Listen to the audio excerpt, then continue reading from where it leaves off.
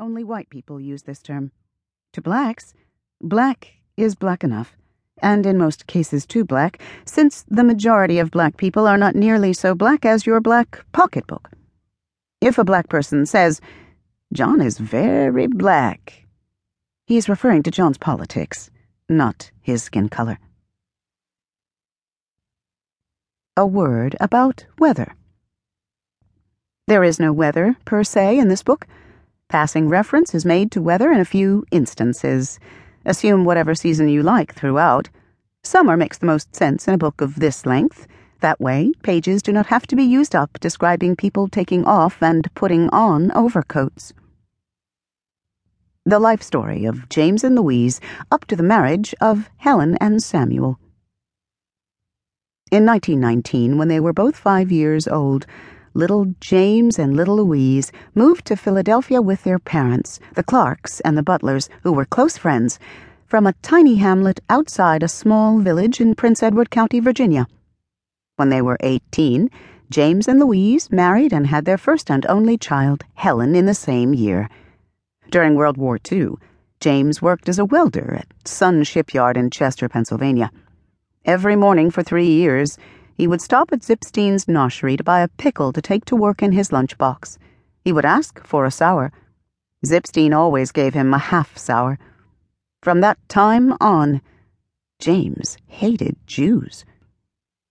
After the war, James had enough money saved to start his own mail-order business. He purposefully cultivated a strictly Jewish clientele whom he overcharged outrageously. He researched his market carefully. He studied Torah and Talmud, collected midrashim, quoted Rabbi Akiba. Root and herb of all the jive-ass copy he wrote for the rainstorm of flyers he left in Jewish neighborhoods. His first item sold like latkes. It was a set of dartboards featuring his copy read, "All the men you love to hate from Haman to Hitler." No middle-class Philadelphia Jew could show his face in his basement rec room if those dartboards weren't hanging there.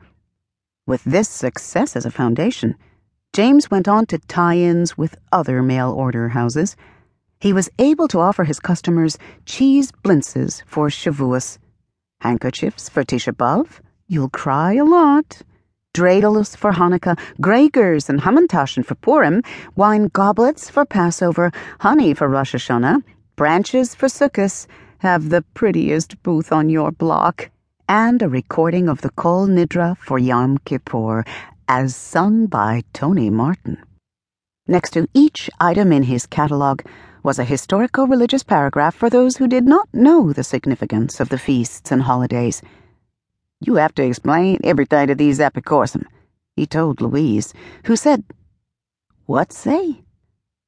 Over the years, his steadiest seller was the Jewish history coloring book series, including the ever-popular Queen Esther, Ruth, and Naomi, Judah, and the Maccabees at 50 cents for a miniature plastic hammer, the Sanhedrin, the First Supreme Court, and other all-time chosen people favorites. At last, his money worries were over.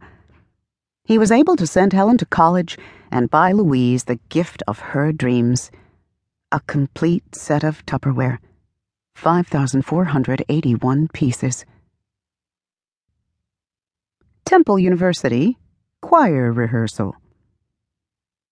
As Helen sang her part in the chorale chorus, Jesu, Joy of Man's Desiring, she constructed one of her typical head equations based on the music's modalities and hers.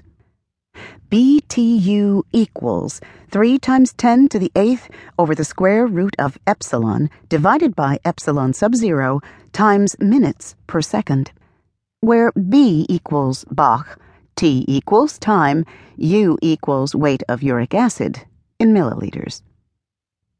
Simple, she conceded, compared with the overlapping fugal subject-answer counter-subject head questions that were her favorites. Elegant, in fact, but not quite absorbing enough to keep her mind off the fact that she was perspiring and wanted desperately to pee. Samuel, passing through the rehearsal hall, caught a glimpse of Helen's face and, mistaking her